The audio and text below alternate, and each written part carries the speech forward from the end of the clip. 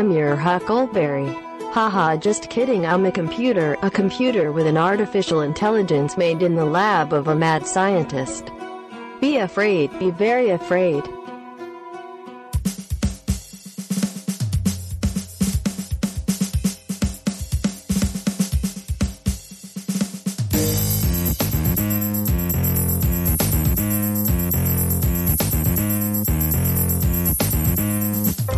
Listening to Entertainment Landfill. Film, television, pop culture. It's where you find it.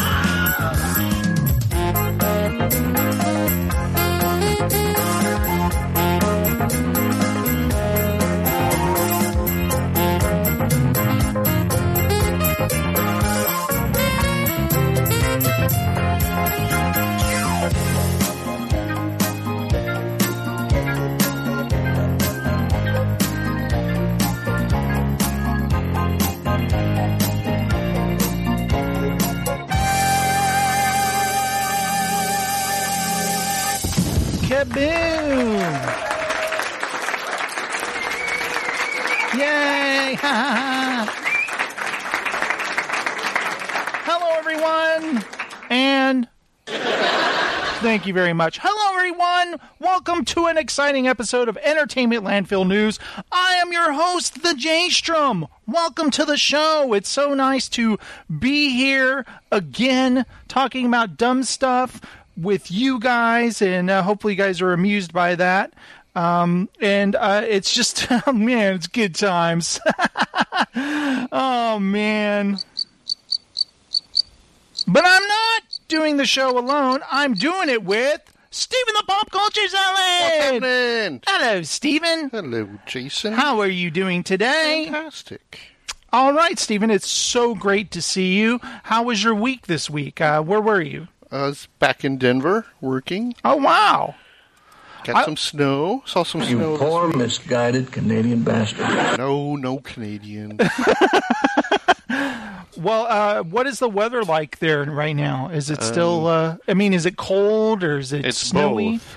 Oh, really? It's starting to get cold? So it's in the 30s, 20s during the morning, and then afternoons will get into the 60s, 70s. And then back cold at night. It rained here for a week, 2 weeks straight, I would say. Mm-hmm. A couple of times I thought it might flood in the backyard, but it would always just let up at the perfect time, like get the water time to sink down, and then it would start raining again, then it'd be like, oh, shit. And then, I have this board I can stick out there to block the water in case it comes too close to the back door. Yeah. But I want to get like a custom piece of wood that sits perfectly in the little crevice between the slab and the house. Just stick it down in there. Get like a custom size. You're going to have to make it yourself? Or? No, I need somebody else do that. I don't know how to do that. What? Yeah, You've got YouTube. You can figure it out. I can't cut a board, Steven. I don't have a table saw. I want to take it to some, like, Amish guy. They're really good with wood. But you can go up to, like, Home Depot. They got the saw there, and they'll cut it to size. You measure it and tell Will they them do that for you? Yes, they will. They will. Okay. Mm-hmm. Interesting. Mm-hmm. Okay, well, guys, there's a helpful tip if you ever need some wood cut. No, that's another thing. Have you ever been helped at Home Depot? It's like... Well, I'm sure they'll do it at Lowe's if you prefer Lowe's. Like, hello, Lowe's is just as bad. There's nobody there. It's like this. Hello? Can I get some help over here? Hello? Oh, who's that? Now, Steven, I have been playing Red Dead Redemption 2. I got it on my birthday. My birthday was last Friday. Very exciting. Oh, thank you. It's too late to do a birthday song, isn't it? Except for my cool birthday song I sent you. That is true. That was pretty awesome. That was epic. Happy birthday to you. Happy birthday to you. Daniel-san. Happy birthday. I love Mr. Miyagi. I miss him so much. Sorry. Miyagi's messing me up. Happy birthday to you. Jason song. Happy birthday All right, here's the fireworks.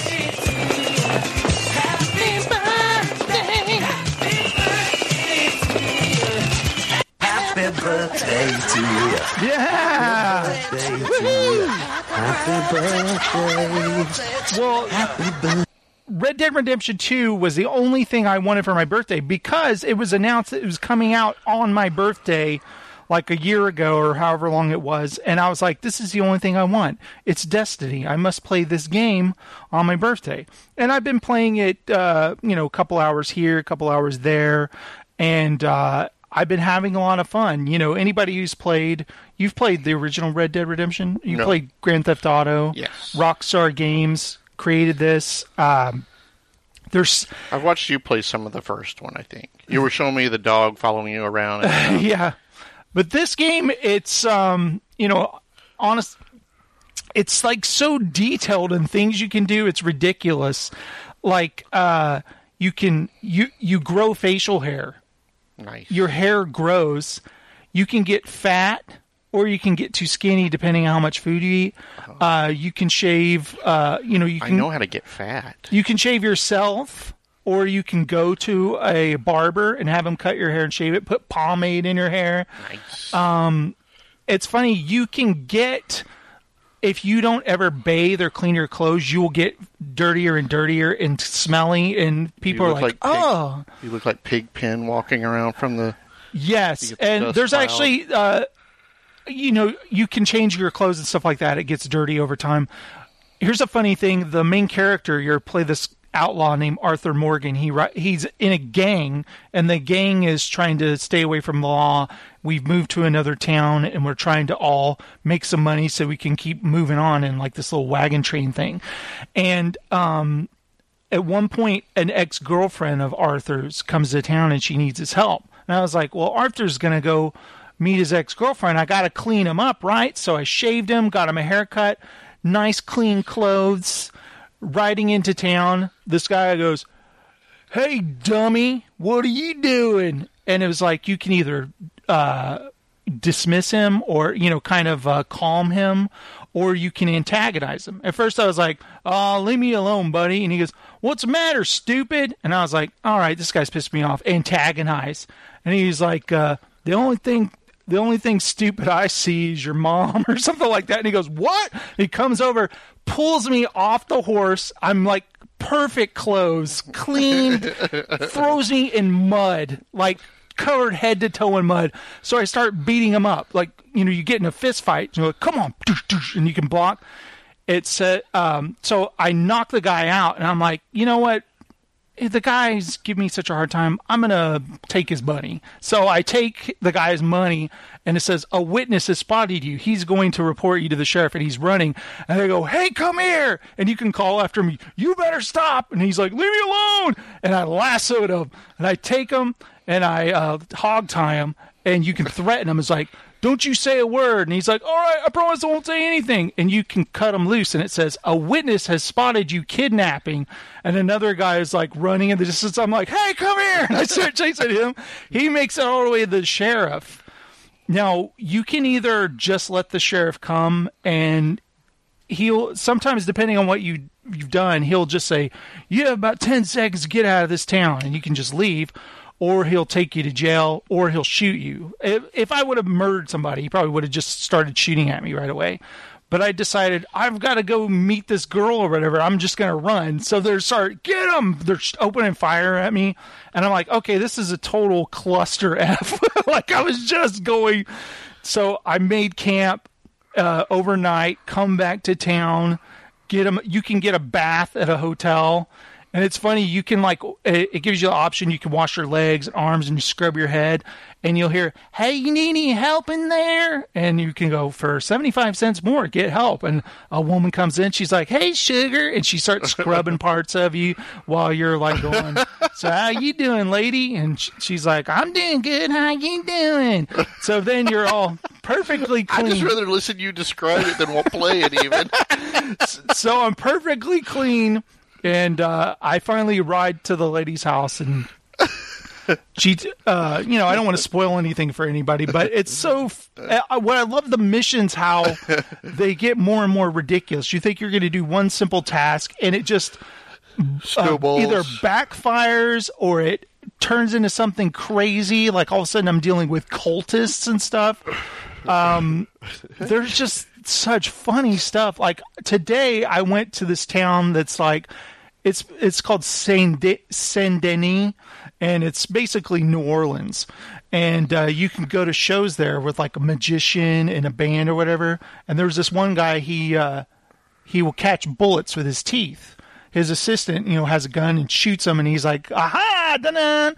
And so you're sitting there in the audience, and this guy goes, that's a bunch of baloney. This is fake. And he goes, excuse me, sir? And he goes, it's fake. There's no way it's real. And he's like, well, you can bring your own gun up here, and you can show the whole crowd that it's real. And he's like, all right, then. And I didn't realize I had the option of getting up, too, because I was just sitting there, and I was like, I could have gotten up. But the guy from the audience shot at him, and he caught the bullet in his teeth again. And I was like, oh, damn, I missed my opportunity there. But there's just little things like that it's so much fun. And you can do things like go back to your camp and you contribute by you get money or jewelry or whatever you steal and whatever. What's funny is I've been playing it as a nice guy mostly. I don't want to be a bad guy because when you can greet people and it even has an option to rob them. And I'm like, I don't want to do that.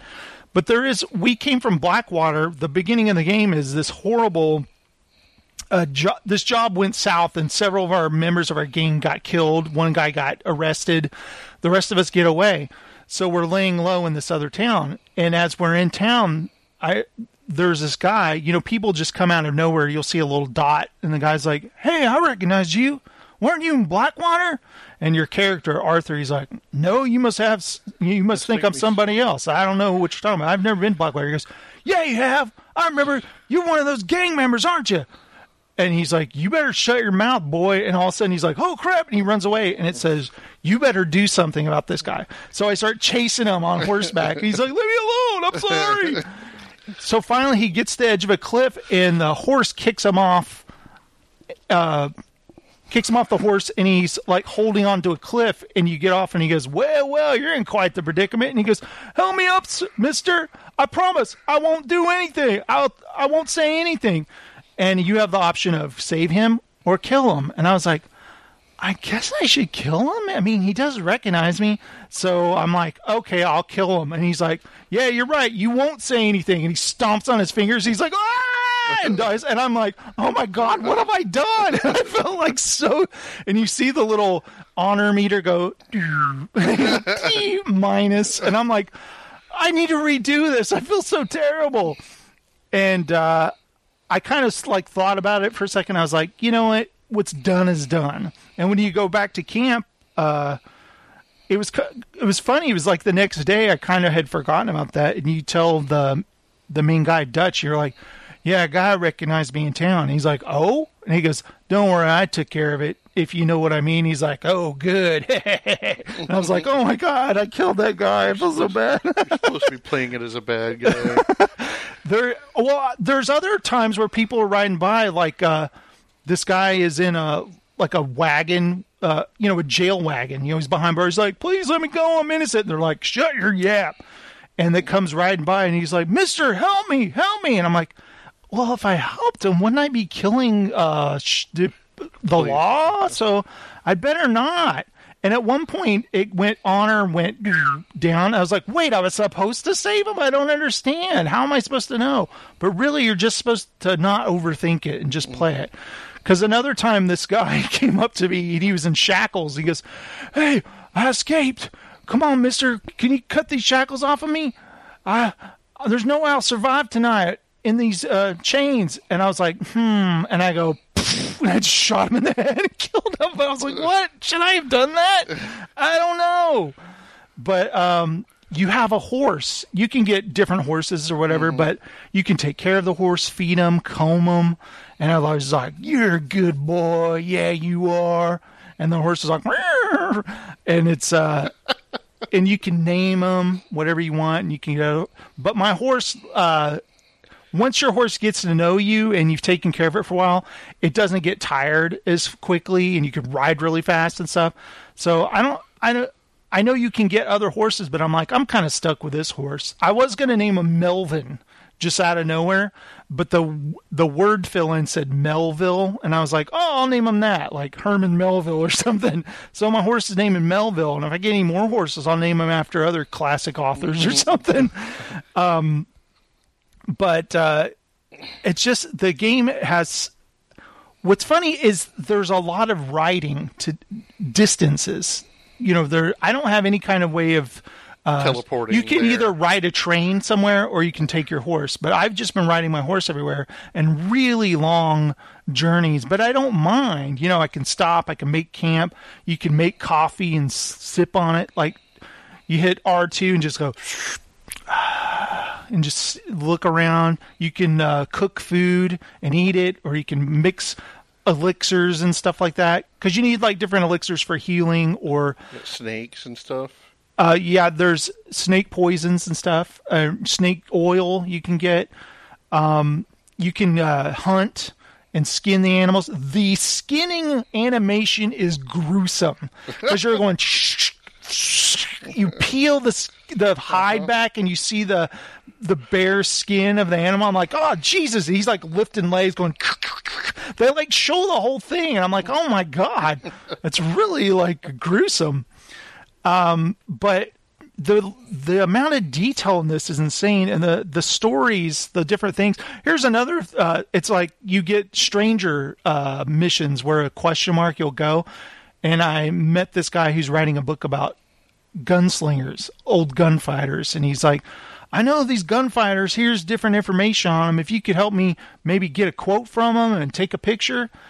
And he's like, all right, I'll do it if I run into these people. And you can look for clues on where they are, and then it appears on the map. So I decided, okay, I'm going to go find these old gunslingers. But they're all these old paranoid guys. And they're like, what the hell you want?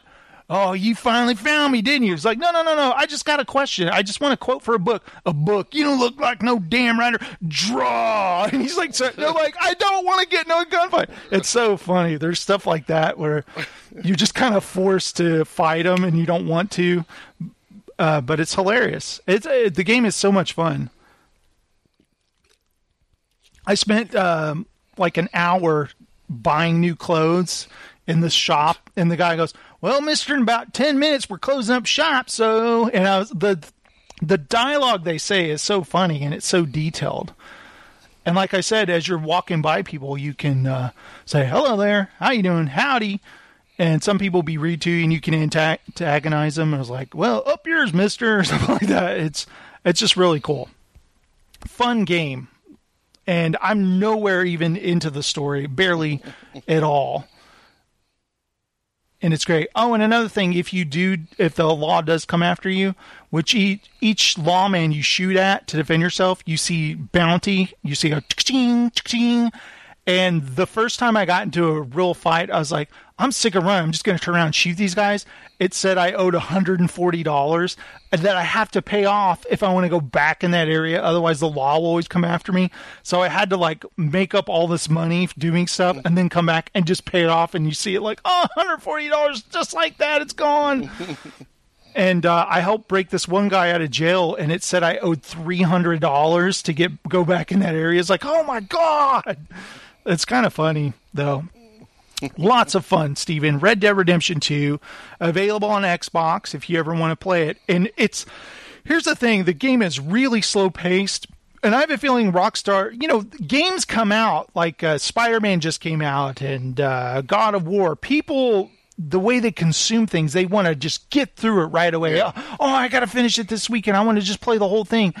The people who made this game are like, you can live in this game. You can take a month to play it if you want. You don't even have to do the story missions. You can just go around hunting and fishing and camping and helping people out when they need help. You could sell hide and make lots of money. And it's just kind of funny. Like, you don't have to do this stuff. And like I said, your character grows hair and stuff. I'm wondering like how long beards get. But it's funny is like immediately I got his haircut like really short, like probably wouldn't even be common in that day, you know, for you to have your hair that short. And gave him some sideburns, you know. But I'm just going to take my time playing it. There's no rush. Oh, and I sat down and played poker for a while. And at one point I won like 4 hands in a row, and I was like, all right, woohoo! When you sit there and you play poker, eventually all of their dialogue starts recycling, and it's kind of funny. They'll just keep like talking. Oh, and another thing, when you're in a hotel, you hear some guy going, oh, yeah, this is great. It's hilarious. The dialogue in the background is so funny. And at one point he goes, don't laugh. Why are you laughing at me? It's really funny. So, Steven, we have 2 voicemails. Okay. The first one is from Sean Uyoka. Sean. We haven't heard from Sean in a long time. And I don't know if you know this, but, you know, you and I know you know this. We saw Halloween last Saturday. Yes. Took Emma to see it. Melissa saw it too. And afterwards, I wasn't sure how I felt about it, and it was really eating away at me. So I went in my bedroom closet one day. Heather was working, and I recorded on my phone my thoughts. The audio doesn't sound great, but I just had to explode out there with my thoughts on Halloween. My main problem with it, if you haven't, you haven't heard that. No, I didn't listen to it yet. This is a sequel. I didn't want to know it before we came and talked in case you wanted to discuss stuff. One thing that is kind of funny if you think about this, and I was just thinking about it, the movie's called Halloween. Mm-hmm.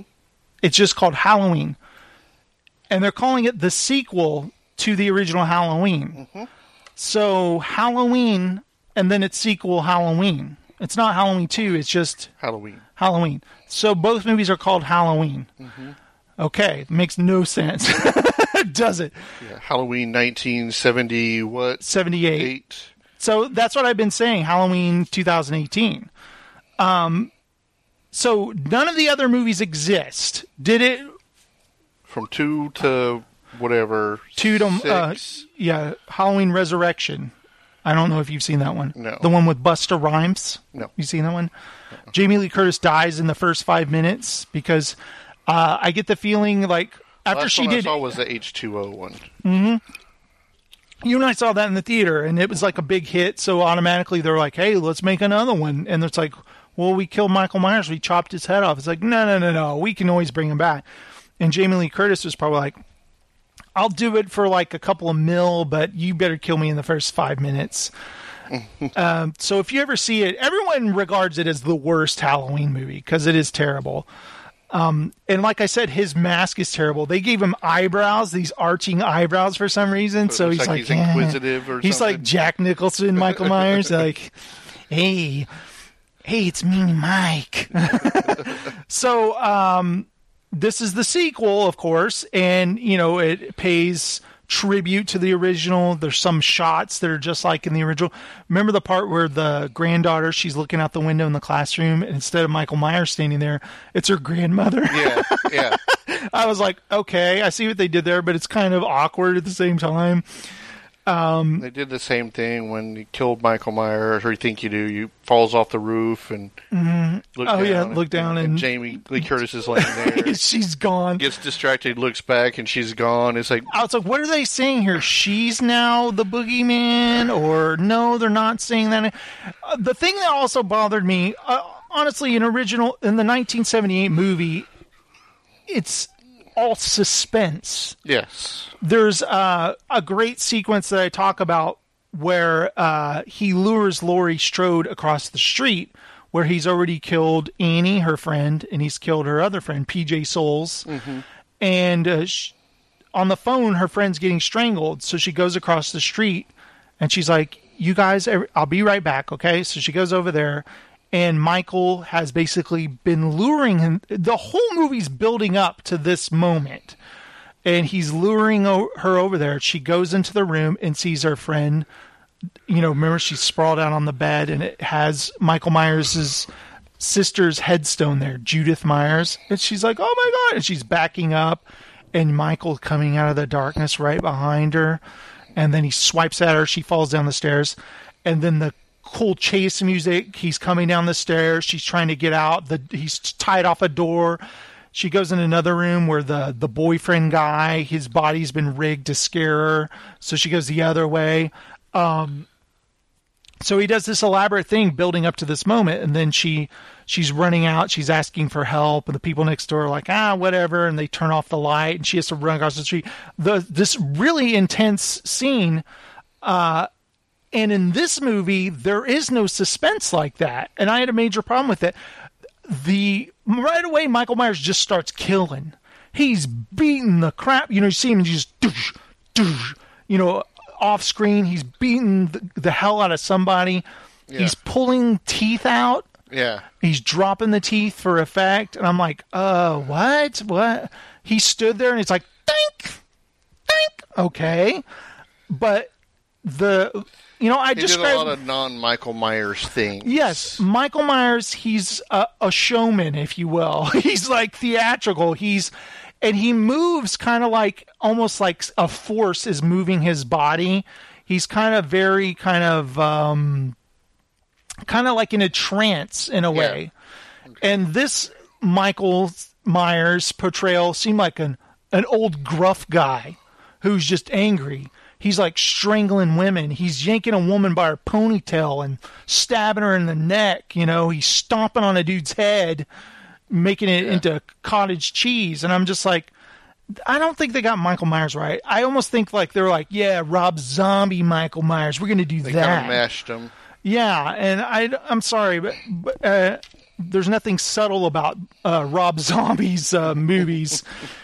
And so I was very disappointed about that. Another thing is, in the trailer, we kind of think that Laurie Strode, she's now this Sarah Connor type survivalist, right? Yes. But, they even show her shooting the rifle. She's shooting mannequins or whatever. But when the time comes, I almost thought that she wasn't used enough in the movie also. She's in the right way either. Well, I was like, why do we keep cutting to her granddaughter at the school dance? Yeah. And her boyfriend, he's kissing another girl. And it's just like, is Michael Myers showing up here? Why is this part of the movie happening? And I won't talk about it much, but there's a part where the doctor, we don't have Donald Pleasance anymore, but we have a new doctor. Yeah. And there's kind of this turn he does in the plot. Yeah. And I literally was saying out loud, what? Yeah. Like, huh? And that was really bizarre to me. And that kind of threw me for a loop. There were things that I did like. I thought the ending was good. I thought it had a good ending. And part of me was thinking, like, maybe when the movie's over and people were like, yeah, it's a good movie, because the ending is kind of strong, right? It's a bunch of good pieces put together, but all they don't mix. It's got... it has good ideas. It has good beats throughout. Yes, and just kind of... and then they got a few off beats that just are like... the whole kind of serial killer... The teeth thing dropping over didn't need to happen. It's a little much. Well, also the podcasters... I kept thinking about, okay, serial killer, whatever Michael Myers is, do you think that mask is in evidence lockup forever? Yes. Do you think this podcaster is going to get a hold of the mask in any way? No. I don't either. And wouldn't it be made more sense if, like, maybe the doctor had the mask and he used it in his therapy or something? Or they made a duplicate of some sort. They have seen it. Yeah, I even said that. I have an exact duplicate of your mask, Yeah. And I love these podcasters. We know what a just lucrative, job that is. World-renowned podcasters. And their characters just come and go really quickly. And I was like, okay, what was the point of that? And it was just kind of disheartening, that scene in the bathroom. Yeah. There's something about it. It seemed there's also a death of a little kid early on in the movie, and I was taken aback by that too. Weren't you? Were you like, why the hell did we need to see that? Yeah. What was the point of that? Was he like the director's nephew or something? He's like, I want Michael Myers to kill me. He's like, it'll turn off a lot of viewers, but okay, we'll have him snap your neck or something. But I was just like, what the hell? I don't get it. I mean, okay. But I think now his character was the goofiest lines were that truck trip. Mm-hmm.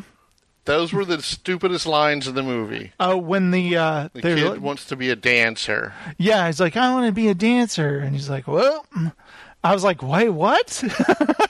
And then his dad letting fish with you on the weekends, but on weekdays I'm dancing. Yeah, and there's the other part with the two cops in the car, and they're like, hey, what'd you make for your lunch or whatever? And he's like, got a brownie right here. He's like, oh, it's like an 8-year-old's lunch. You packed that lunch yourself? And I'm like, you guys know that there's a serial killer on the loose, and he's most likely coming here. You guys are talking about your lunch. And I had a problem with the music, too. I love John Carpenter's theme. I love his music from Halloween 1. Halloween 2, he did it with a guy named Alan Howarth. This movie, he did a new theme, and two other guys did the thing, I guess, the soundtrack. And my main problem was the Halloween theme. Everyone knows it by now. Yeah. I need to go back and see the movie. I probably will watch it when it's on cable, but they played the theme over and over again. Yeah. And I thought they were playing it too much, where it didn't mean anything anymore. You're saying you almost had I would say, is it too much Michael Myers? They didn't know what to do with him. Right. The characters weren't interesting at all in the movie. I mean, I like Jamie Lee Curtis's character Laurie Strode because we know her from the past movie, not Halloween 2. You know, that doesn't exist anymore. With her hideout bunker, Mm-hmm. call it for lack of a better word, where she lived, and it was like she left it a whole lot empty. Yeah, it's like she would never leave. In my opinion, she's not leaving. Yeah, I know. Yeah, like she's an agoraphobic or whatever, or agoraphobic. She was ready for Michael Myers to return. Yeah, she didn't seem like she was that prepared, though, did she? No. There's even a part where she goes downstairs and shows all these weapons, and she gets like one weapon. I'm like, shouldn't you maybe pack some other stuff? Get a long knife on your side. I made mention, too, after the show, maybe it was to Melissa, we were talking about they've been training. You see her shooting, and she's dead on with the mannequins and everything, and she's chasing Michael Myers, wings him in the shoulder. Yeah, wings him. Well, what's so funny about that? Okay. She looks up, and she sees him, and he's kind of like got his head tilted a little, like she shoots at him, but it's a mirror reflection. So yeah. Michael Myers is standing there in the room. From the mirror reflecting downstairs, he can see an old lady, and he's like, that's the girl that I was after years ago, and she's just shooting at me. And what does he do? He leaves. He's like, I'm getting out of here, man. She's after me, right? I mean, what was that? And also there's another part. Will Patton is in the movie. If he's so unstoppable. Did it make any sense to you that when they're driving, the granddaughter's like, there he is! And Will Patton's like, oh, hell, and he decides, I'm going to go run him down with my car? Yeah. Did that make any sense? There's just a lot of weird, dumb things in the movie. And also, I talked about this, and I thought it was funny. Most people have now $1,000 smartphones, iPhones, or whatever. Yeah. There's a part where she's like, well, I'm calling for my ride. Her boyfriend goes, no, you're not. And he throws her phone into, like, ranch dip. And she's like, whatever, shrugs it off, goes the other way. Her phone's ringing the whole time because her family's trying to tell her that Michael Myers is on the loose. Yeah. But she doesn't go back to get her phone. She leaves it in the ranch dip. Doesn't matter how much it costs or whatever. The writers just needed her to not have her phone. Yeah. So they couldn't call her. And it just seemed really lame. Have her drop it and break it or whatever. Yeah, have her dancing or something and somebody steps on it. Oh man, you broke my phone. That'd be better than just sticking in a ranch dip. But Sean listened to my thoughts on the Halloween movie, the sequel to Halloween, and here's his thoughts on it. Let's check it out. Entertainment Landfill, it's Sean from Los Angeles. I know it's been a really long time since the last time I sent you guys a voicemail, but I promise I've been listening to all the episodes you guys have dropped since then, and I've been enjoying them all. I'm doing well. Everything's good. Work is going great. Life is good.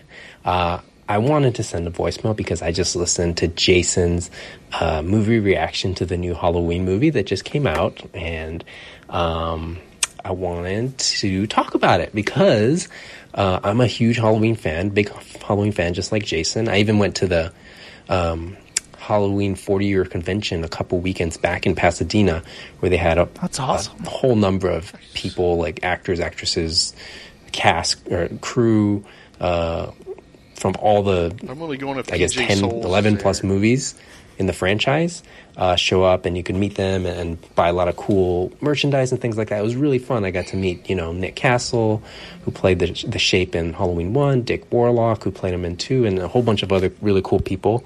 Tom Atkins from Halloween 3, he was awesome. really nice. I love him. But anyway, I've been a huge fan of this franchise since I was a lot younger. So I was really looking forward to the movie.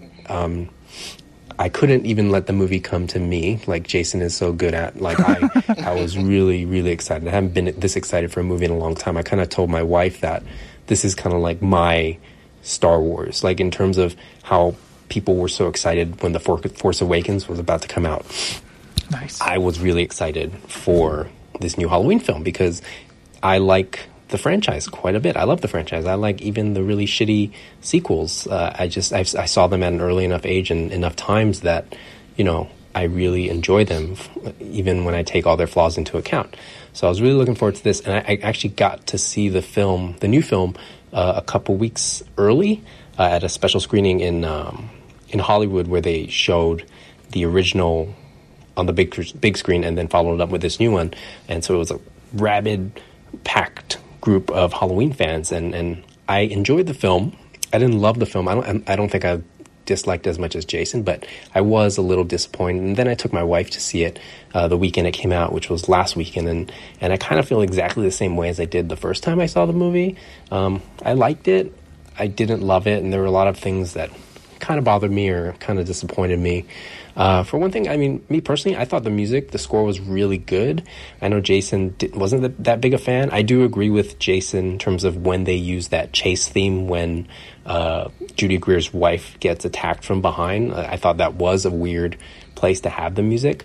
But having the theme in there as many times as it didn't bother me too much because they did deconstruct it and do it in different ways where it was varied enough for me, and I thought there were a couple of really, really cool new themes in the film. If you look at the soundtrack, there's one called, I think, The Shape Hunts Allison, which I thought was an awesome new theme. It kind of reminded me of like the old version of Suspiria, the Argento Suspiria score by Goblin. Nice. I should listen to it alone. I just thought that cue was really good, and there's a new version of Laurie's theme, which is a lot more somber, and it's orchestrated and the instrumentation is different than the original, but you can kind of hear like the roots of the original one in there.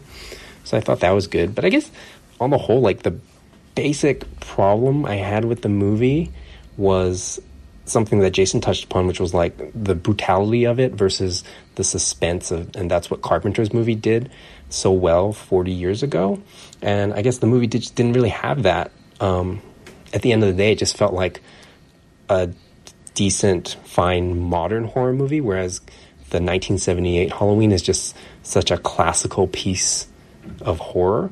There's that new Eli Roth show, History of Horror on AMC, where they talk about Halloween, and Bruce Campbell has a really good quote where he says Halloween is like the Cadillac of slashers, and I think that's a really appropriate description, where it's just everything about it is done so well and so confidently with such class that it elevates it to a different level above other slashers, while I feel that this new movie doesn't really go in that direction, unfortunately, which is kind of bums me out, because when I heard David Gordon Green was directing it and he talked about what he liked about the Carpenter original, he mentioned the whole suspense thing, and so I thought he would get it and he would go in that direction, but they really didn't, and I was missing all the scenes in the original, like the original, where Michael was stalking his prey and just kind of watching them from afar. This movie doesn't really have that. Once he's released, he just goes off and murders people instantly.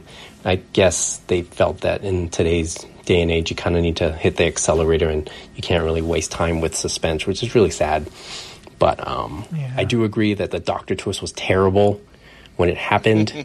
Spoiler alert for Halloween. Sorry.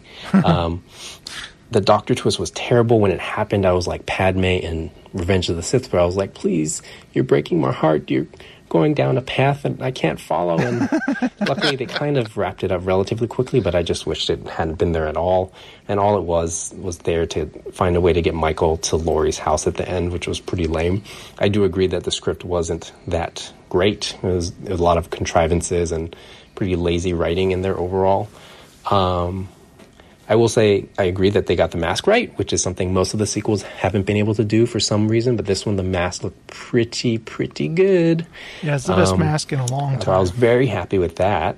And I think overall, like, H2O is a better version of this story in terms of, I don't really buy, because this movie negates all the sequels, I feel like H2O just, because Michael Myers has only killed people in the first movie now, that's canon and all the sequels are gone. I don't really buy that Laurie would be preparing for him for 40 years, considering he's been locked up. Like, if the other sequels happened, or if Michael Myers was still on the loose, then I could buy Laurie Strode being paranoid about Michael Myers coming to get her. But because it's, I don't know, it just didn't seem that justified. But I can see why they did the story the way they did, and why Jamie Lee Curtis was interested in coming back, because they gave her this new story point. But anyway, what can you do about that? It's more focused, H2O is. I remember a couple years ago, they announced that Mike Flanagan was a horror director who did like Oculus and Gerald's Game on Netflix, and now the new Haunting of Hill House show on Netflix. That's good. It was rumored that he was going to sign on to direct Halloween, which that was the news before David Gordon Green signed up. And I was really excited about that. Obviously that didn't happen, but now that I look back, I think, man, if he did sign on, I think he could have delivered a Halloween film that was more in line with what I think Jason and I would have wanted, which is something that focused more on suspense and less on the brutality and gore. This is going by, just Mike Flanagan's work. And if you haven't checked The Haunting of Hill House, I think you should. I love the show. I think it's the best show Netflix has ever put out, because it's just a horror series that's not focused on jump scares. It's all about mood, atmosphere, creepiness, and the characters. Yeah, that's what they needed. So that's what this movie it's a shame needed. that they didn't get him to direct it, but maybe he can do a sequel to this one later, because I'm sure they'll make it, because this one made boatloads of money. But anyway, that was a really long voicemail, so I apologize it's great. For taking up so much of your time. But really enjoyed listening to Jason's reaction, and that was my reaction. So I can't wait for you guys to do another episode. The next episode, whenever you guys do it, I will be listening when you guys drop it on the podcast feed. So until next time, I'll talk to you guys later. Love you. Bye. Love you too, Sean. Oh, Thanks, Sean. So great to hear from Sean. Very good. And as he was talking, it made me think of this. In H2O, Michael Myers is the brother of Laurie Strode.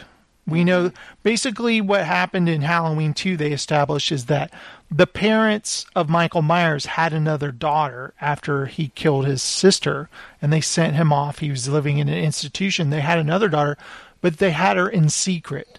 That she had a different name or somebody else, and I think they even said that the parents died tragically in a car accident or something. Basically, that family's just totally screwed, right? So anyway, they sealed her records so nobody knew. But it gave a reason for Michael to keep coming after her. In this movie, Michael Myers is just on the loose, and he's like wandering into houses, killing people, wandering next door. There's some more people. Let's kill them. And he's just kind of meandering like the plot is. He's got nowhere to go. And he doesn't even know who Laurie Strode is, nor does it seem like he even cares. And when it's finally the confrontation between them, I don't even know if he knows who she is. I honestly don't. Right. Without that thread of them being brother and sister, it's just like he's there. And he's another person to kill, but I almost wanted her to go, "Do you remember me, by the way?" And he's just kind of like shrugs, like, "You don't even know who I am?" He's just like, "I don't know. I just want to kill you." It's just like, "I'm the girl, the babysitter, remember?" And he's like, oh, yeah, okay, done. He raises his knife. Okay, now he knows who I am. But I didn't even get the feeling that he knew who she was at all. And even at the end, she goes, "Happy Halloween, Michael," or whatever, and just like, he just look over his shoulders like, "Who the hell are you?" It's like, "Oh, you don't know who I am?" You're my Tried to sister, kill me right? 40 years ago. But without that thread, there's really, the plot is as meandering as Michael Myers. He doesn't know what to do with himself. He's just like, I'm going to just start killing people. And I don't have time for theatrics. Not killing people because they're in his way. Yeah, he's just wandering around, like, there's a scene where... No, it'd been kind of cool if, like, there was a babysitter, and you see him, you want to say flashback? You can say flashback in his mind where he sees it as Laurie and his family. Yeah, they did an awkward flashback to nudity when he kills his sister, and I was just like, okay, this is an odd flashback. But there's a part where, like I said, she's looking up in the mirror and he's kind of tilting his head. What if they showed like her from the past or something? So it's like telling us that Michael Myers realizes who she is. Yeah. But they don't express that. He's just like walks out slowly, and Will Patton's like, Michael, get back here. And he's like, shooting at him. It's like, what? But there's a part where he bludgeons a woman with a hammer. And you hear a baby going, and you see him, he goes in the kitchen, he picks up a butcher knife, and he turns around and he goes, and I'm like, if he kills this baby, that's it. I think I'm out of here. I think I'm like, let's go. This movie sucks. It's just mean-spirited and evil, because I know Mike Myers. I don't want to see him kill a baby, basically. Yeah. But he walks right by the crib and walks out the door. You can hear the audience kind of go, oh, thank God. He's just going to go kill some teenagers. It's okay. But he was going to kill a baby. I'm out of here, But luckily that didn't happen. I just think the movie was a mess the more I think about it. I mean, I was really excited about this. My hypometer was up. But, that I thought the trailer was great, establishing what the movie's about. And that's just it. It has those ideas.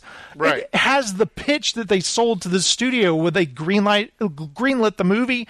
And then when they put the script together, it was just a big mess. It still had the elements they sold. Is it an editing mess?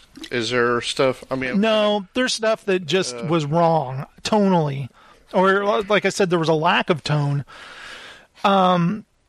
Let's hear what Adam Sexton has to say about all this, all right? Let's check out another voicemail, this one by Adam. Hello, Entertainment Landfill crew. This is Adam Sexton sending you a voicemail. It is under my impression that you guys may be recording an episode tonight, so I thought I would send the voicemail, and I would, in particular, send the voicemail to the subject of the Halloween sequel that came out recently, because we were just talking about Jay Strom had recorded his own reaction solo episode, which I thought was good. I think sounded a little bit more better. I think you're a little too hard on yourself there, Jay Strom. But let's see where to start, because I saw it a week ago, and when I got home, Jason had recently got home from seeing it, and we kind of texted each other back and forth. I think initially that I kind of, I had fun at the movie.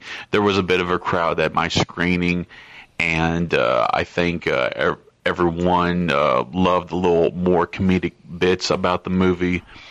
And maybe there were a couple of the jump scares that worked, but yeah, for the most part, I've been trying to figure out how I feel about it, and I guess that ultimately the 2018 movie works and fits and starts, and I was kind of hoping that it would be a more streamlined film, that it would work just as fresh, from start to finish. It would be more clearly realized as a film, just like the first one was. And for a while I couldn't put my finger on what in particular doesn't make it work. And I think for starters, maybe it's just some of the people involved. David Gordon Green is a filmmaker who is mostly excelled and is known for these independent dramas about people who are living on, I guess, they're not well known. They're living on like the margins of society, so to speak. They're middle to low income class people. Movies like George Washington or All the Real Girls or Joe or Prince Avalanche. They are all excellent films. I highly recommend you check them out if you haven't seen them. And they're beautifully shot. They're beautifully written. And I guess in this past decade or so, he had tried to venture out into some bigger budget territory. I think Pineapple Express is still a fun movie. Your Highness is something that's a bit of a mess tonal-wise. Yeah. But it did get some good laughs from me. I have not seen The Sitter. I pretty much don't really care to. And one of the things that I texted to Jaystrom when we were kind of sharing our thoughts last weekend was, I wonder if it's a case of the David Gordon Green just not having the kind of skill set to shoot a horror film like this, let alone shoot a horror film that's trying to evoke the 1978 original that Carpenter made. And that may be one of the problems. Another problem is that, and Jason touched upon this on his reaction episode, that the film's plot is very cluttered. It's got a lot of subplots. It's very busy when I feel the story should be pretty straightforward. The original movie, which I've rewatched recently, keeps it simple and tries to keep the character development within the narrative when you're meeting people back and forth, and it never feels cluttered. It always feels like there's a focus, a laser focus throughout the whole thing. And I think that's one of the things that trips up Halloween. I've read reviews of it having pacing problems, and there were moments where I feel like it just makes some of the same mistakes that a lot of horror films seem to do. In this case, in this 2018 film, it offers up a lot of kills just for the sake of having kills, because there's a lot of time has passed, no one's been murdered. Hey, we got to kill someone just for the sake of doing so, and that feels to me kind of not compatible with the spirit of the original film. Carpenter's original movie doesn't have like a throwaway murder. When someone gets murdered, it's an important event, and there's dramatic impact to it. And one of the things that bothered both me and Jaystrom was the murder of this kid. A slight spoiler warning, I should say, but there's a murder of a kid, and when that sequence came on, I just thought that the kid was going to be spared, that Myers was going to get into the truck and drive off, and the kid would be just left alone and ultimately find out what happened to his dad. But it's just something that's thrown away, and it feels pretty brutal and feels totally very unnecessary. Needed. And it's not the same kind of the death of a child as represented in Assault on Precinct 13, where it's a very important event. It kickstarts the conflict that sets the whole plot into motion. It just seemed wrong to me. It seemed wrong as a film that's intended to be a companion piece to a horror classic that we all know and love. And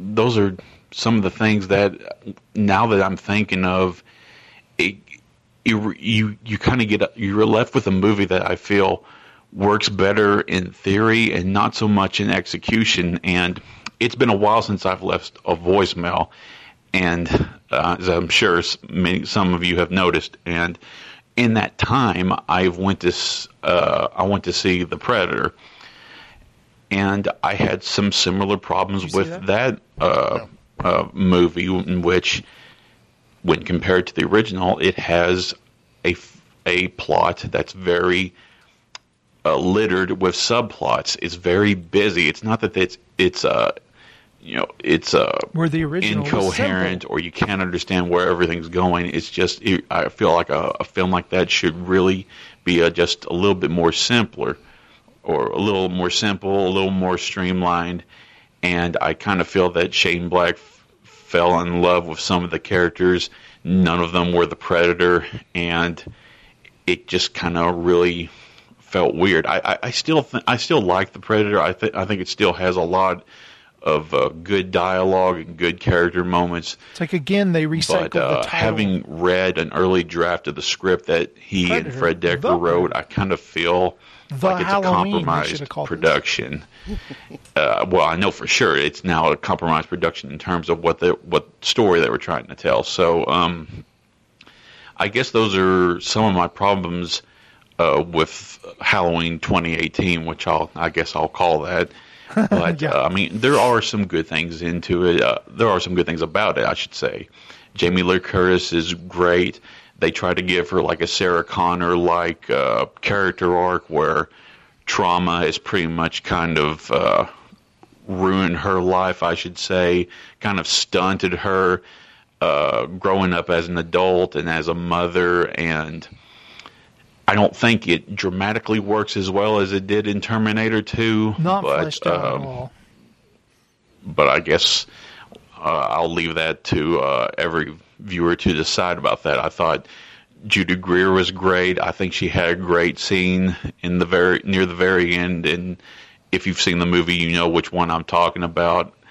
And Nick Castle, it was great to see him reprise his role, and I don't think that his movement and his body language bothered me as much. I mean, when it talked about the killings, Jason, when you mentioned that his movements, the way that he does it is just a little more brutal, I kind of agree with you there. But when he was just making his rounds, walking, observing people, I think we got some of the old magic there. So I guess to sum up, yeah, I'm probably come down like maybe a star or two, where I came out of the movie thinking it was like 3.5 out of 5. But the more that I think about it, maybe it's a 2.5, maybe it's a 3 if I'm feeling generous. So sunk a little bit. I think that will do it for my Halloween 2018 reaction voicemail. Trying to figure out if there's anything else of mention, but nothing's come close to mind, and I guess I'm trying to reach the end of this voicemail because I'm doing this at work when I should be working. So, but I wanted to send a voicemail for tonight's episode. It's going to get dark. And I'm really happy to hear that you guys are still recording. I hope you never give that up, and I hope this is something that we can all rely on, is something that we come together for as a fan community. And hell yeah, Jason, My Bodyguard is on its way from Netflix, nice. The DVD service, so I will be able to finally watch it and tell you if I think that it matches up with that certain episode of Chuck. So maybe you'll get a voicemail from me on that subject. But other than that, I guess I just need to wrap it up, and I will speak to you guys later. So check you later. Bye. Thanks a lot, Adam. You know, as you were talking about David Gordon Green, I was thinking about a sequence that I liked in the film that it was building up to, and it's the part where the dumb guy likes the granddaughter, and he kind of makes a bad pass at her, and the lights come on. And what it is it's motion lights. And I made a comment after the film about this. The lights stay on a long time during the scene, and then when it ends, the lights go out. And he's like, what the hell? And he walks, and the lights come on, and then there's Michael Myers. He's like, oh, hey, mister, don't worry, I'm getting out of your backyard. The lights go off again. Then he moves a little, and the lights come back on, and Michael Myers is a little bit closer. And he's like, dude, you're kind of freaking me out. Yeah, you're kind of freaking me out there, and the lights go off again. And then they come back on, he slashes at him with a knife, and the guy starts running. Yeah. And he's like, oh, help. And he's trying to get up. And then the girl comes back, and she sees, he's been impaled on the fence or whatever, and Michael Myers kind of stands there, and she's like, ah! And she runs away. And a director, they could have added some real suspense there, but they didn't. They kind of just cut it short with the light gag. Yeah. They could have really stretched it out and made it creepy, but no, they just got to the guy dying. And then what happens? She starts running, and you think Michael Myers is going to chase her, right? But no, she runs next door and she starts banging on a door. You see the lights come off. Scene ends.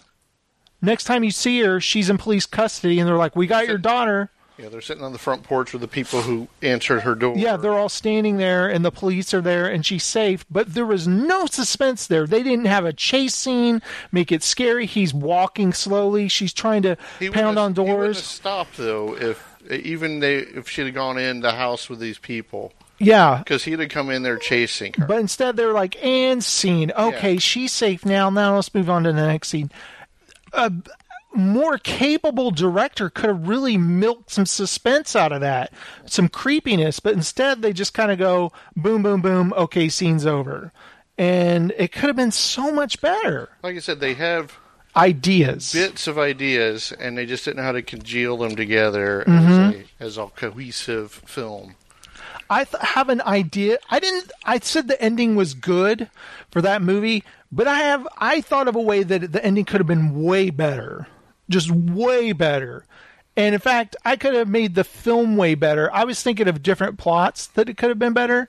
But it would be really hard to drop the brother and sister thing. The Michael Myers is related to Laurie Strode thing. Is, I think, there's a reason John Carpenter came up with it, is because it works as a plot idea. It's a family connection. There's a family connection there, and he's after, and why to kill the family, who knows, but still, you're going too deep to think, is like, here's another thing. Was he abused as a kid or whatever, but...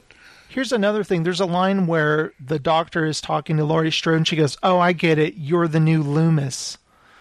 And we're supposed to be like, oh, Dr. Loomis, we remember. Here's the thing. No. He's in front of Laurie Strode about 5 seconds at the end of the movie, the first movie. Halloween 2 doesn't exist anymore, so for all we know, she doesn't know much about Dr. Loomis at all. So would that comment even make any sense? She has no relationship with Dr. Loomis because he's tried to contact her over the years to see Michael. That's we're just filling in the blanks here because there's no answer there because I'm just saying that they were so proud of themselves. We're like, guess what? They're not related. And it's like, oh, well, give me something better. Oh no, we didn't come up with anything better. He's not related anymore. Oh, yeah, that's all we got. Her? Oh, he's not. Oh, he's not after her? No, she's after him, though. Oh, okay. Is there a scene where she comes after him? Yeah, kind of for a few seconds. Then what happens? Well, she goes back to her house. Okay. And then what? Well, somehow she's got this cool kind of like floating... She has like a kitchen island that opens up, and there's a basement with guns in it. Oh, really? Yeah. Then what? Well, isn't that cool? Yeah, it's cool, but tell me what else happens. Well, did I tell you she has guns down there? Like yes, you did. She has guns down there. It's a bunker to help fight Michael Myers. She also has a room filled with mannequins. Oh, why? Well, because she uses them for target practice. Shouldn't they be in a shed out back? Why are they in her house? Oh, in case it rains. What does it matter? She shoots them for target practice. Well, there's got to be a scene where she goes in there later and it's creepy. Oh, okay. Now it makes she should have had gourds and stuff in another. Each room she went into should have had creepy stuff in there. It's like, why does she have all these clowns in here? She collects clown dolls. What's the big deal? There could have been a scene like E.T. The camera pans and you see all the clowns. Michael Myers' face is right there. The camera goes past it, then goes right back and he's right there. That would have been great, wouldn't it? Okay, let's move on. No more Halloween, guys. It's an hour of Halloween speech. Let's quickly move on. I have a couple of stories, and then I'm going to do Let's Read Rotten Tomatoes. Okay, this one is, these might actually be the incredibly weird titles for the Avatar sequels. Everyone loves talking about how James Cameron's Avatar is coming back for multiple sequels. Yes. Any day of the week, it's easy to forget James Cameron has been working on 4 Avatar sequels for most of the past decade. Yes, that's right, 4 sequels. The first 2 are scheduled for release in December of 2020 and 2021. If those are successful, 2 more will arrive in 2024 and 2025. That feels surreal because when Avatar 2 is released in 2020, it will be 11 years since the first one came out. If we get Avatar 5, it'll be 16 years. And though Avatar is still the highest grossing movie of all time worldwide, it somehow already feels like a relic of times past. Cameron has been shooting the first 2 sequels for the past several months, and maybe even dipping into 4 and 5 if we believe some rumors. Now a new report claims to have seen documentation that reveals the titles of the 4 films. Normally that would sound super shady, but it is coming from the BBC, which makes it sound like the opposite. We've contacted 20th Century Fox for comment and or clarification, and will update if and when we hear. The titles, according to the BBC, are Avatar, The Way of Water. Okay. Avatar, The Seed Bearer. Avatar, The Tolkien Rider. Avatar, The Quest for Eywa. Okay.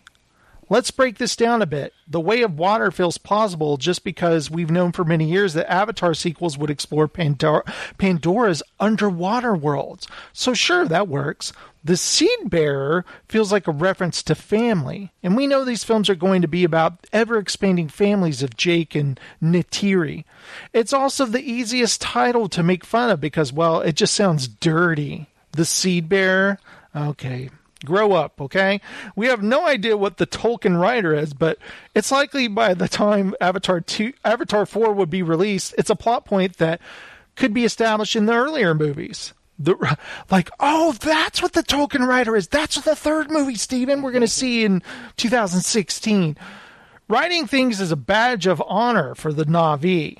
Finally, The Quest for Eywa is just about the perfect title for the final film in the series, since that's what the first movie is about. The Na'vi search for the purpose through their god Eywa. This is so stupid. I hate these speculation articles. Like, they have no idea. But out of context, the titles just sound ridiculous, don't they? But who knows? I trust James Cameron. I always have. I've always loved James Cameron. I know a lot of people love to shit on Avatar, but it's got some incredible action sequences in that film. It's still very watchable. It is. I still say the director's cut is amazing. If you haven't seen the director's cut, watch it. It adds more depth, of course. And James Cameron, he's the king of director's cuts, man. All of his movies have the most badass director's cuts. I've never seen one of Titanic, though. What would that be, like 8 hours long? Yeah. But I haven't watched Avatar in a long time, but I like it. I've watched bits of it. Was just on like last weekend or so. That scene where he's flying, the big air battle is freaking awesome. And he lands, he's shooting at dudes, and he pops a grenade, throws it, the thing goes coming down. The whole ship is going down. The evil colonel guy, he gets in the load lifter thing from Aliens, it's like a bigger kind. That whole action scene where Neytiri's fighting him and she's on the jungle cat and he's in that machine, it's friggin' awesome. It's staged so good. The way the timing of him holding his breath, getting in the walker machine as the ship is going down in flames, and he ejects just at the right time and he lands on the ground right as the thing crashes behind him. Yeah. It's just so freakingly perfectly staged that James Cameron, he's got a gift. And sure, a lot of people love to shit on him now, but he's a master at his craft. So That's all I have to say. I'm a James Cameron apologist, by the way. Okay, here's another story. Brady Bunch kids reunite for HGTV renovation of the real-life Brady house. Okay, the reason I'm bringing this story up, because I heard that the Brady Bunch house was being sold. Right. And I tweeted it, hey, HGTV, you need to buy this house and do a special on it. I'm not kidding. They got the idea from me. I personally, I tweeted this. Now listen to this. Here's the story. Oh, here we go, Stephen. Here's the story of a TV renovation we can't wait to see. 6 original stars of the Brady Bunch came together to help HGTV launch a new series that aims to fix up the real-life Brady Bunch house.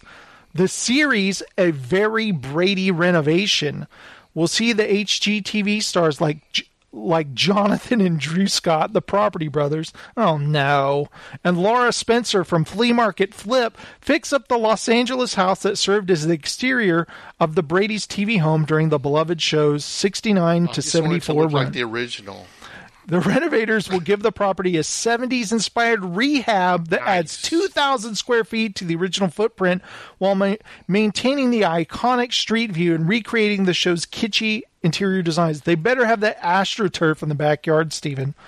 All 6 Brady kids, Barry Williams, Maureen McCormick, Christopher Knight, Eve Plum, Mike Lookinlin, and Susan Olsen joined the renovations on Thursday for a walkthrough of the property, making the first time all 6 actors have been together in nearly 15 years. Their TV parents, Robert Reed and Florence Henderson, have both passed away. Oh, way to make us sad, as well as Ann B. Davis, who played Alice. Now I'm sad, Stephen. When did Florence Henderson pass? Not too long ago. Okay. I missed that. How did I miss that? CGI Florence Henderson will be in the special. Wait, what? She has Westonality. HGTV promises additional surprise celebrity guests. Oh my God, Cousin Oliver! Sam the Butcher, he's probably no longer with us. Yeah, he's probably gone.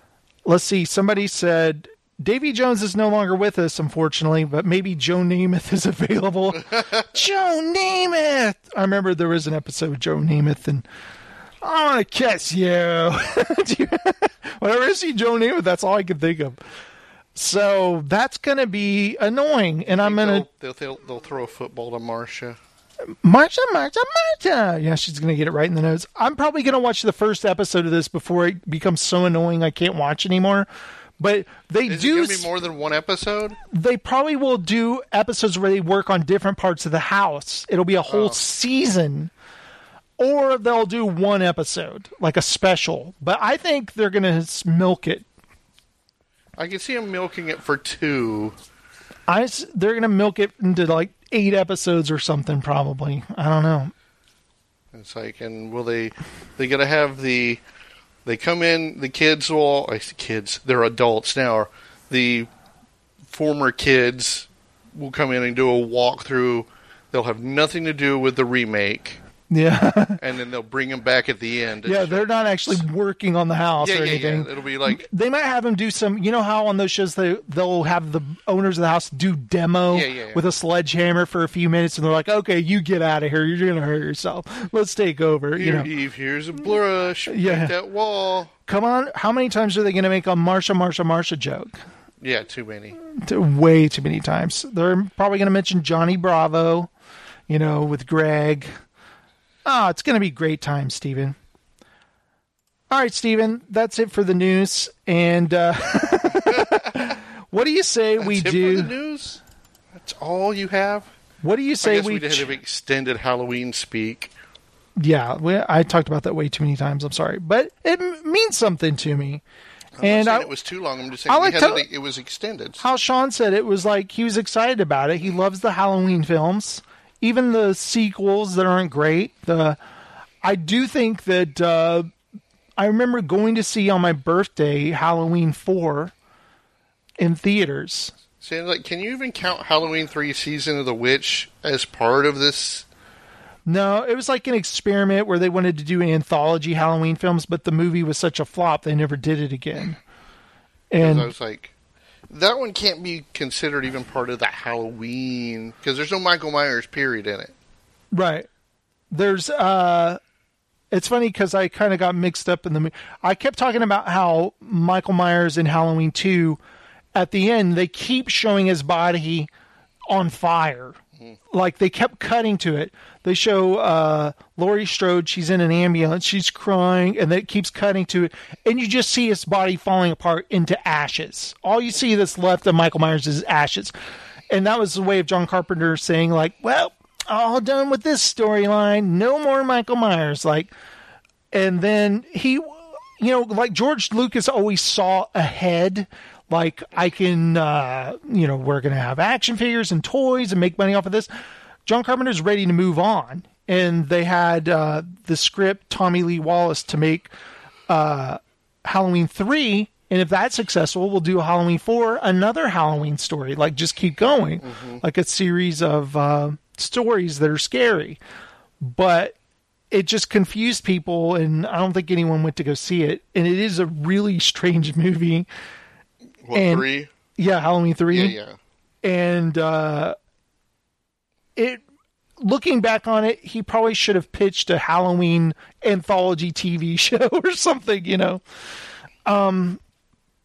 But now, I mean, I even saw a quote. I wish I could find that story, but he's game. He says, John Carpenter's like, as long as the check's clear, I'm good. You know, you guys can do it. You guys want to make another Halloween? Fine. Write me a check. I don't think he really cares that much about the Halloween stuff. He said what he had to say. Because really, if you think about it, if you watch the first movie, Halloween, when that movie ends at the end, the story's over. The story of Halloween is over. Michael Myers, Dr. Loomis shoots him. He falls over the edge, and then he looks over the edge. He's gone. He runs downstairs. Michael Myers is gone. And the movie ends with cutting to different areas of the neighborhood where Michael Myers was, and he's no longer there. And you just hear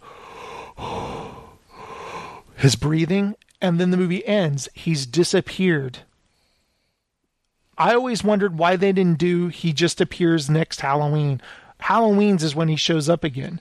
But they always have to be like, no, he's recaptured and he's been in custody for this long. I think it would be funny if, like, here I am talking about the damn movie again. They're like, go to Jamie Lee Curtis's character and they're like, Michael Myers has escaped. And she's like, who? Oh, you remember when you were like teenager? 16 and that guy came out? Oh, yeah, I remember that. Oh, that's what was his name? Because it's been like a long time and I have grandkids and stuff now. I lived a life. Yeah, she's like, I've gotten over it. Steven, what do you say we read some Rotten Tomatoes? Sure. All right, let's do it. Either. I say either. You say neither. And I say neither. Either, either, and either, neither. Let's call the whole thing off. Yes, you like potato, and I like potato. You like tomato, I like tomato. Potato, potato, tomato, tomato. Let's call the whole thing off. Smell like stale tomato juice. Yeah, it sure does. One thing that was driving me nuts, Steven, is when I was recording that, I couldn't remember what the Rotten Tomatoes score was for Halloween. I knew it was positive. Right now, it's at 79% fresh, 304 reviews counted, 241 fresh, 63 rotten. Audience score, 75% liked it. So, I'm not the only person that didn't like it. Here's the thing. I really wanted to like the movie. I was excited. Halloween's always been kind of special to me. You know, me and my cousin Candy, we saw Halloween 2 in theaters 8 times. We kept going and going until my mom said, you will not see this movie again. You're turning into a deranged serial killer just like Michael Myers. I'm like, so what? I'm getting better. Shing. What a knife. But let's see what Rex Reed has to say about Halloween. Sure. What once seemed creepy now just seems campy. I'm sorry to report that in 2018, Halloween, the howls sound more like giggles than screams. 2 out of 4. I don't even know what that means. Alberto Corona says, there's a shortage of ideas in Halloween, but how could there not be? It's the 11th movie in the saga. 3 out of 5. By the way, that review is in Spanish. All right. It's in Spanish. Fumlani Eslenga says, this may not be as pioneering as the work of someone like Alfred Hitchcock, but it's a creative step in South African filmmaking, and I dig it. Wait, what? This guy, Fumlani Eslenga from City Press, South Africa. Wait, what? What is he talking about? South African filmmaking.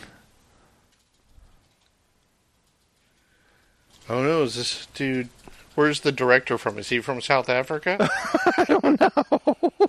I'm so confused. Okay. What's the director's name? David Gordon Green. Okay.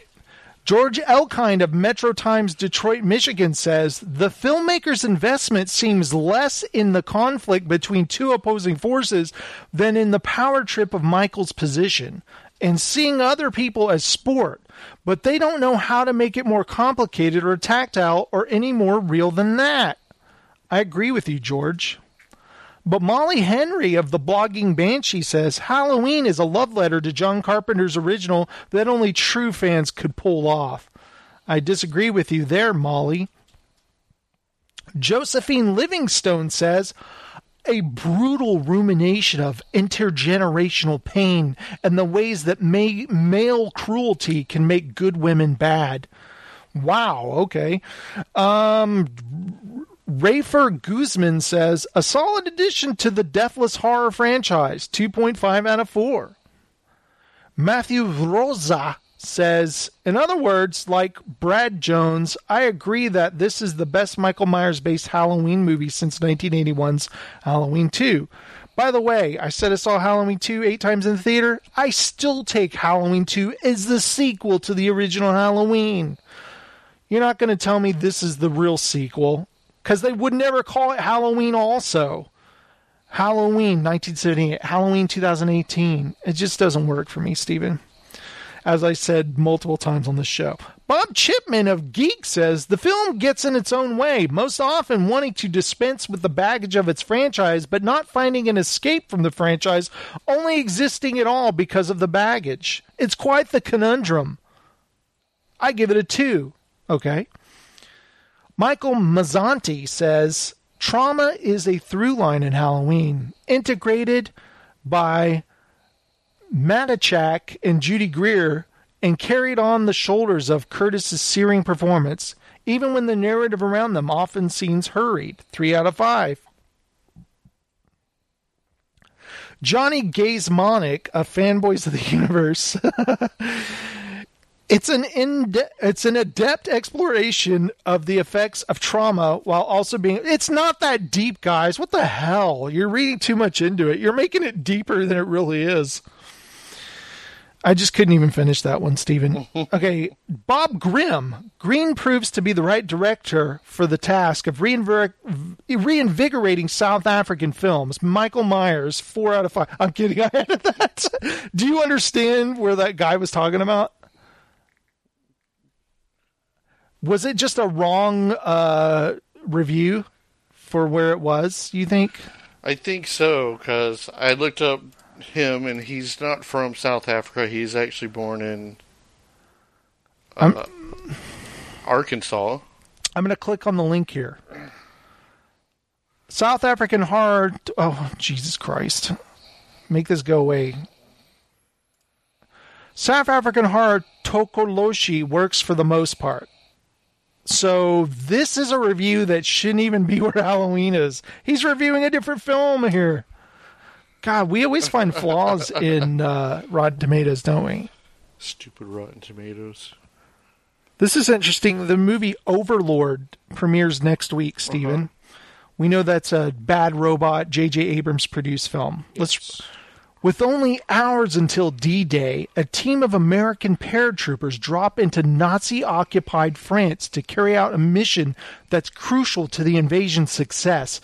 Tasked with destroying a radio transmitter atop a fortified church, the desperate soldiers join forces with a young French villager to penetrate the walls and take down the tower. But in a mysterious Nazi lab beneath the church, the outnumbered GIs come face to face with enemies unlike any the world has ever seen. From producer J.J. Abrams, Overlord is a thrilling, pulse-pounding action-adventure with a twist. Rated R. All right? Have monsters with little arms and... Currently, it's 90% fresh, 19 fresh, 2 rotten. All right, let's start out with the rotten one. Sean Mulvihill of Fanboy Nation. That's a nation I don't want to visit. That's why it's rotten.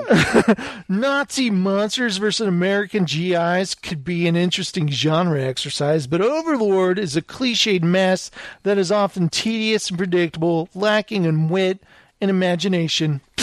I give it a 1.5 out of 5. Well, let's see what Christy Puchko has to say about it, Stephen.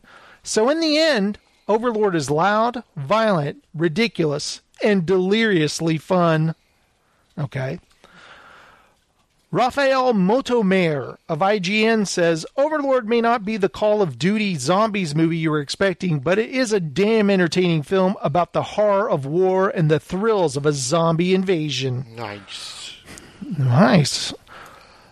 Kaylin Corrigan says, Overlord manages to satisfy expectations of pure escapism even as it digs deeper, and it's a welcome alternative to so many movies that don't even try. I give it a B+.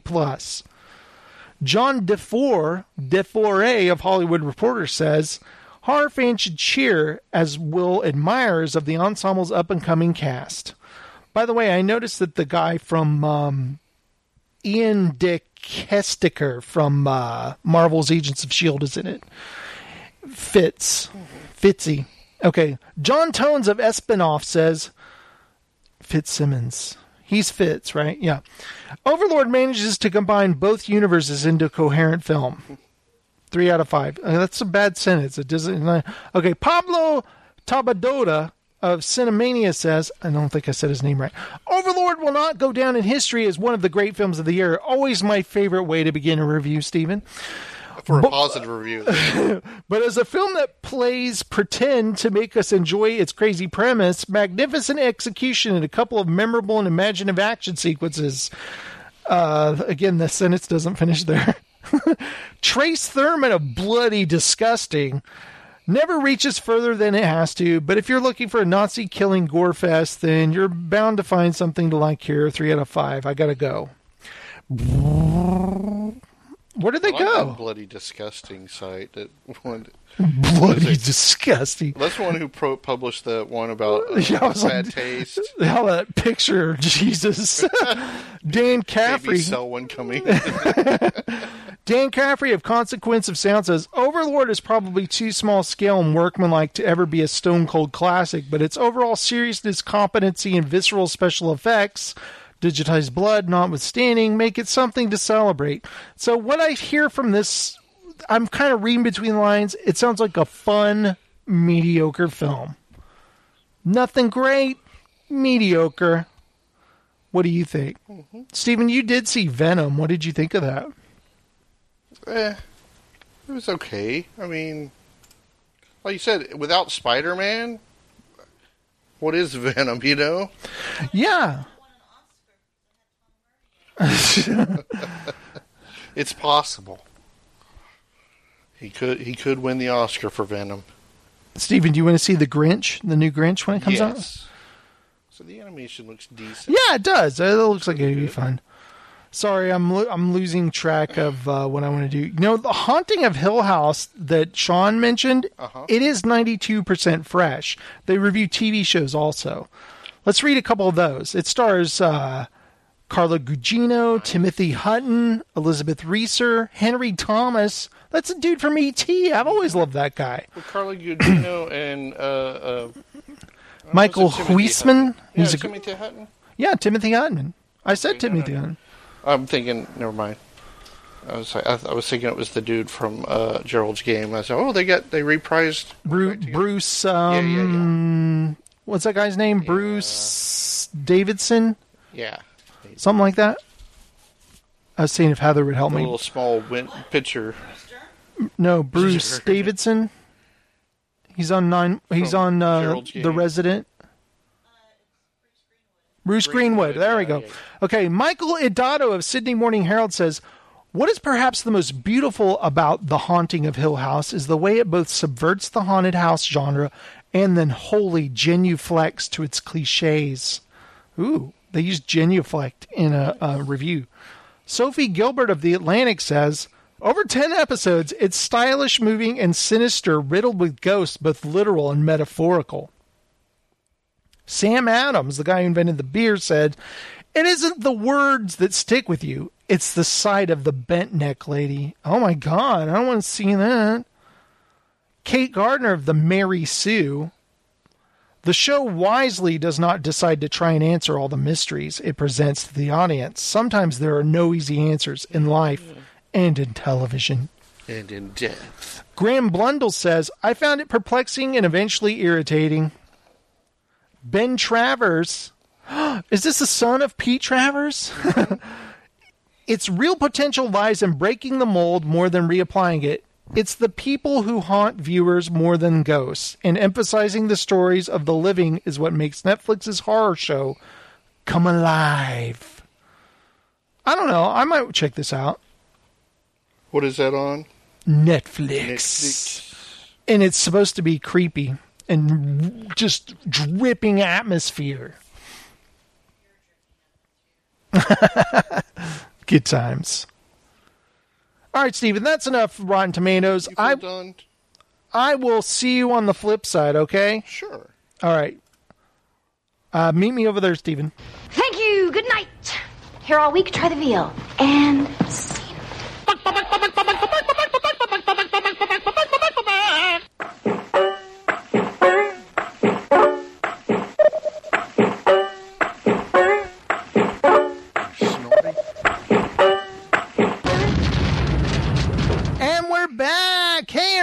It's me, the J-Strum, here at the Entertainment Landfill headquarters.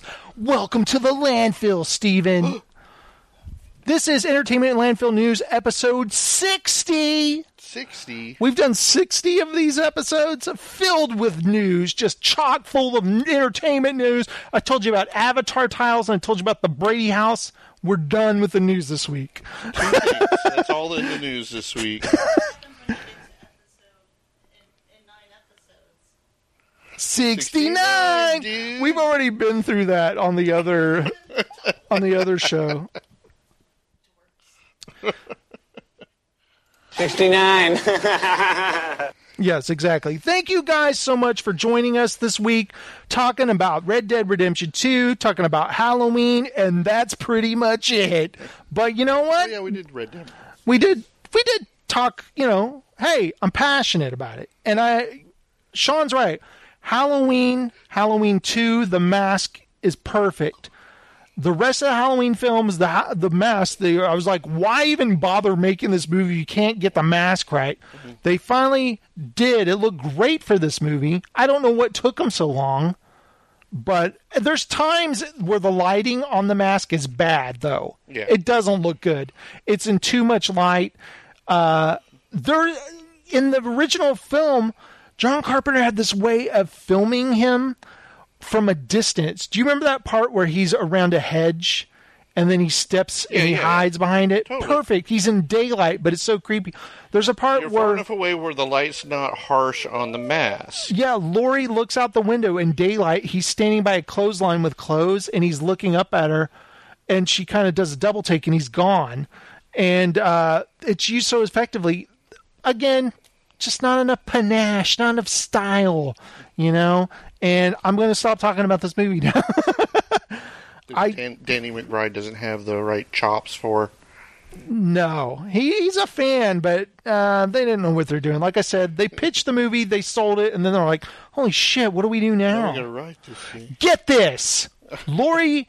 Thought you were done. Laurie and Michael not related. Ooh, tell me more. That's right. She's now like Sarah Connor in T2. She's waiting for him. Ooh, I like this. Michael Myers, he escapes from an institution again. Okay. Well, the bus crashes. A couple of podcasters, podcasting that's super popular now. These podcasters, they have the mask from the first movie. But the mask, it doesn't look all brand new William Shatner mask anymore. It's now aged and it's old looking. Oh, I bet it smells pretty bad. Yeah, you're damn right. We're even having a scene where Michael Myers goes, woo! Holy shit, this thing stinks. The first time you see it, you get a scratch and sniff card when you walk in, or you scratch and sniff. Whoa. Whoa, hello. That's what it's, ooh. But, yeah, anyway, thank you guys Thank you guys so much for listening to the show. If you would, visit etlandfill.com. There you can find all of our previous shows. It was funny, Adam recently, Adam Howard recently watched the original RoboCop finally. And he had a fun time listening to the movie mini of RoboCop. And he was like, where can I download that at? And I was like, etlandfill.com. If you just look on the right, you will see a link for NIM Movie Minis. Just click on that.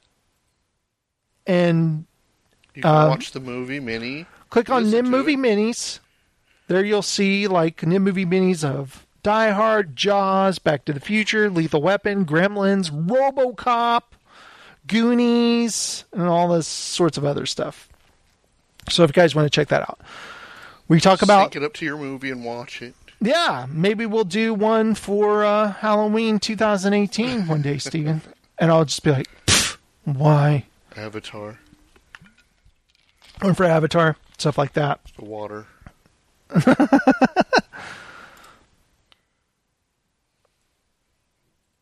Oh, thank you, Jessica. Wish me a happy birthday. Thank you for listening. And thank you, Adam and Sean, for those voicemails. Thank you, guys. I would love to hear from Sean more often. Sean, I'd love to have you on again, and we just talk something like his a team that he works on. They just cut some movie trailer. Yes, Sean edits trailers for a living, movie trailers. I'm drawing a blank. Teasers, etc. I'm sorry, Sean. Was it Halloween? By the way, before Halloween, we kept seeing horror movie trailers, and they all look like the same movie over and over again. One was of a woman working in a morgue where the body a woman had been exorcised and she died. Not exorcised. Finish the exorcism. They never finished it, and she's like all twisted, like going. And I was like, quit your job. You don't have to work at this morgue. Go get a job at Walmart or something. She's like, no, have you ever worked in retail? I'd rather work in this morgue. And I'm like, oh, okay. Haunted body. Yeah. Another one was about this crying lady. And there's this scene where this thing was trying to get these little kids in a car, and the windows kept rolling down, and he kept rolling, and then the other window's rolling down. He goes over there, and then the door keeps unlocking and keeps unlocking it, and then all of a sudden her face appears in the window. I said out loud, "Oh hell no!" Like she was like, "That's the Mexican horror one." Yeah. I was like, "Hell no! I am not going to ever watch this movie." Because she was like going, she's like the crying. That's the one that Melissa says she was told that story is a kid by her grandmother or something. Yeah, it's a scary story.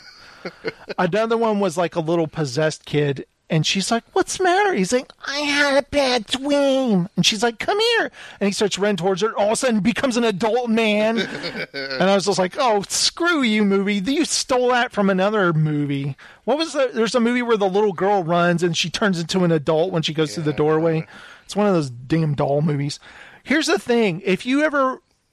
All of these movies, they have the trailer, they go, the name of the movie, done. And then they show one last part where someone's like opening a cabinet and there's like, it's like, and it was like, oh my God, in the theater. And then they go see the movie and the movie sucks. It's just not good. It's a bad movie. And by the way, I don't know the names of any of those movies. I don't remember. All I know is like there was a trailer to, you could go to a local Cinemark or in Plano and live a horror movie. You put on these VR goggles and you walk into a maze with your friends and you get the crap scared out of you. Emma turned to me. She goes, "Oh, let's go do that." And I was like, no. Because there was one for Star Wars, right? Yeah, there was. That Swiley was telling us about. And I was like, I'll do that, but I'm not going to do a horror movie, you know. They touch you too in that? The horror movie? Yeah, or things jump out at you and stuff. You can see the people that are like bumping into walls and stuff. I could see me going poof and like breaking the glass, knocking unconscious. Sir, you owe us $1,000 for the goggles you broke. It's like, what? No, I don't. Here's my lightsaber. That's from the last movie. We don't do that one anymore. But yeah, I don't like being scared that much. I could scare myself going into a dark room to look for something. It's like, where's the light switch? There was some, I think it was Melissa telling me about it, that a haunted house that you go through, and there's like 400 pages of shit you got to sign off on, and it can take you 8 hours to get through the house. Wow. And you have a safe word that they, you know, it's like when you pork chops and they pull you out, you're done. Nice. I just thought of my idea. Said, no, if you make it through, you can make, they give you like $250,000 or some shit. Nice. But nobody's made it through. I was thinking of here's my idea for a Halloween sequel, Stephen. Okay. Michael Myers has been institutionalized. He doesn't know anything about cell phones, smartphones, whatever. He doesn't know about our open carry laws or anything like that. When he comes out of there, they call the granddaughter. They're like, Michael Myers on the loose. Do you have the gun that you're licensed to carry? I sure do, Grandma. And she pulls out a gun, and her friends all have guns too. And when Michael Myers shows up, they just light his ass up. They're reloading. I got the better. Everyone on the block comes out with their guns, and they're just unloading. Mine's better. Okay. Michael Myers is actually very smart. He knows about cell phones. He knows about cell phones. He has his own cell phone plan. He sends text messages to Lori, and it's not voice or anything. It's the sound. Ding! The sound. It's like the ringtone. Oh, that's Michael. I know that's you. I can hear you breathing. He sends an emoji of his Michael Myers mask. It's like an animated sticker with a knife. He's coming! He just only talks in emojis. He won't. Well, I won't type words. There's a part where the podcaster, he's like, "Say something, Michael." That's another thing I couldn't get over. How many years has he been in that institution since 1978 till now, 2018? How many years is that? A lot. A lot. 40 years. 40 years. He's never said a word. He never said a word as a child either. So he's never said a word in his whole life. They're going there to interview Michael Myers, who's never said a word in his life. And they're going to get him to talk. Michael, say something. They go to visit Laurie Strode, and they're like, could we get you to visit Michael in the institution? So how old was Maybe he? you could be like 12 years old then? Yeah. So he's 52 years old? He's 8 or something, wasn't he? 8 to 12 years old. So he's 48 to 52 years old. Do you remember? That was a 70-year-old man chained up in the movie. I know. And then you and I are in the age range to be Michael Myers. I think Laurie is 16. Laurie Strode is 16. He's 21 in the original, I think is what it was. Michael Myers what? Yeah, Michael Myers. There's a line in Halloween 2 that doesn't exist anymore, but he goes, Michael Myers is 21. Dr. Loomis says that. So in 1978, he's 21. You said in the second one. Yeah, but it's the same night. As it's still in 1978 in the sequel because it's the same night. Okay. It picks up right after Michael gets up and walks away after he's been shot. But the first movie, when he was a kid and did the killing. Yeah, at the beginning of the movie. How old was, I'm going to say he was 8 or something. When was that supposed to happen? I don't know. So it might say at the beginning, but I have to go back and look. That would have been in the 60s then, right? Yeah. Okay.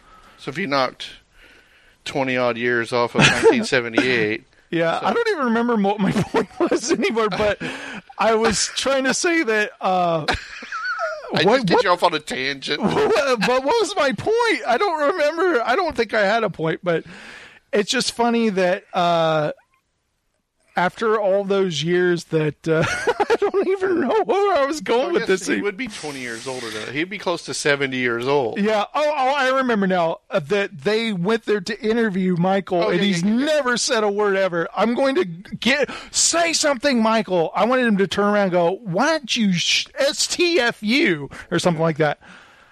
Or he's like, shut up, I'm meditating. But there's a part they go visit. I was almost at Nirvana. Yeah, I was in my mind palace, okay? There's a part where they visit Laurie Strode, and they pay her $3,000 to talk to her, and he goes, maybe we could get you to visit Michael. Maybe have a talk with him or something. And she just kind of goes, okay, we're done. And I was like, is this the dumbest guy on the planet? Yeah. Why would she go visit him to get him to talk? He's never going to talk. What are you talking about? It just was kind of stupid, wasn't it? Michael, do you have a tongue? Can you talk? Just so dumb. Well, guys, that's enough of Halloween. Thank you so much. I'm bummed that I'm so disappointed by it. Maybe it'll come on cable one day and I'll be like, it's not that bad. It's just, here's the thing I said to Melissa when I was over it. I go, it's just as good as any of the other sequels, you know? Yeah. And I still would take Halloween 2 over this any day of the week. The only problem with Halloween 2 H2O. is they destroy Michael at the end of Halloween 2. And then in Halloween 4, I'm sorry, he's all burnt and scarred and he's still alive. But it's just like, no, he burnt to ashes. But it's like, no, he didn't. We need to have him again. You know? He recongealed. I just realized something. What's that?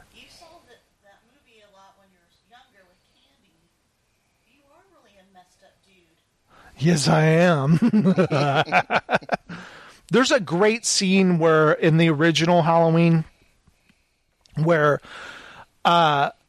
Laurie stabs Michael Myers with a coat hanger. First she stabs him in the neck with a knitting needle, then she stabs him in the eye, then she stabs him with a knife. And the little boy goes, where is he? And she goes, I killed him. And he goes, you can't kill the boogeyman. And then he's just standing there and they're like, ah, and they run away. But after she, it's actually after that. After, I'm mixing up the sequences. She stabs him downstairs, comes upstairs, then he comes after her. You can't kill the boogeyman. She goes in the closet and then stabs him in the eye and then the knife or whatever. But he does that cool rise and turns his head kind of thing. They kind of tried to do that at the end in the basement where he kind of rises, and I'm like, too little, too late, movie. You know. Oh, now you're Michael Myers that I know and love? Who's your favorite psycho killer, Steven, from movies? Were you more of a Freddy fan or a Michael Myers fan, or did you like Jason better? Probably Jason. Really? I did like the first Michael Myers, you know. I'd put Jason, not the first Jason, the first Friday the 13th, because it was the mom. Yeah. But the second one, when it was he had Jason. the pillowcase over his head. Yeah. What about the hockey mask, Jason? It's okay. I mean, those movies got progressively worse as they went on, you know, just like the Halloween movies got progressively worse. Yeah, because that kind of like, so you got the Friday the 13th where it's the mom, and then the Friday the 13th 2 where it's him. So it's like kind of two first starts. Yeah, I never held the Friday the 13th movies on the same level as Halloween because Halloween had John freaking Carpenter. Yeah. And so I kind of looked, even as a kid, I was like, they're just gory, man. They don't have the style as Halloween. Did you go? Yeah. Well, I got that at school. Like, Jason, what are you doing on Friday the 13th? I understand why you wouldn't like it. Yeah. So I was like, I'm more of a Michael Myers fan, okay? He's got more style. The way he stands in the background, you kind of see him, he's blurry and stuff. I love that. You in real life. You're always quiet in the back. Mm-hmm. Yeah, it's like I really admire a lot about Michael Myers. You know, he's really got that quiet portion. He's got a killer personality. Okay, it's time to end the show, guys. Thank you guys so much for listening, and we'll see you next time, Steven, right? Yes, we'll see you. All right, guys. Check you later.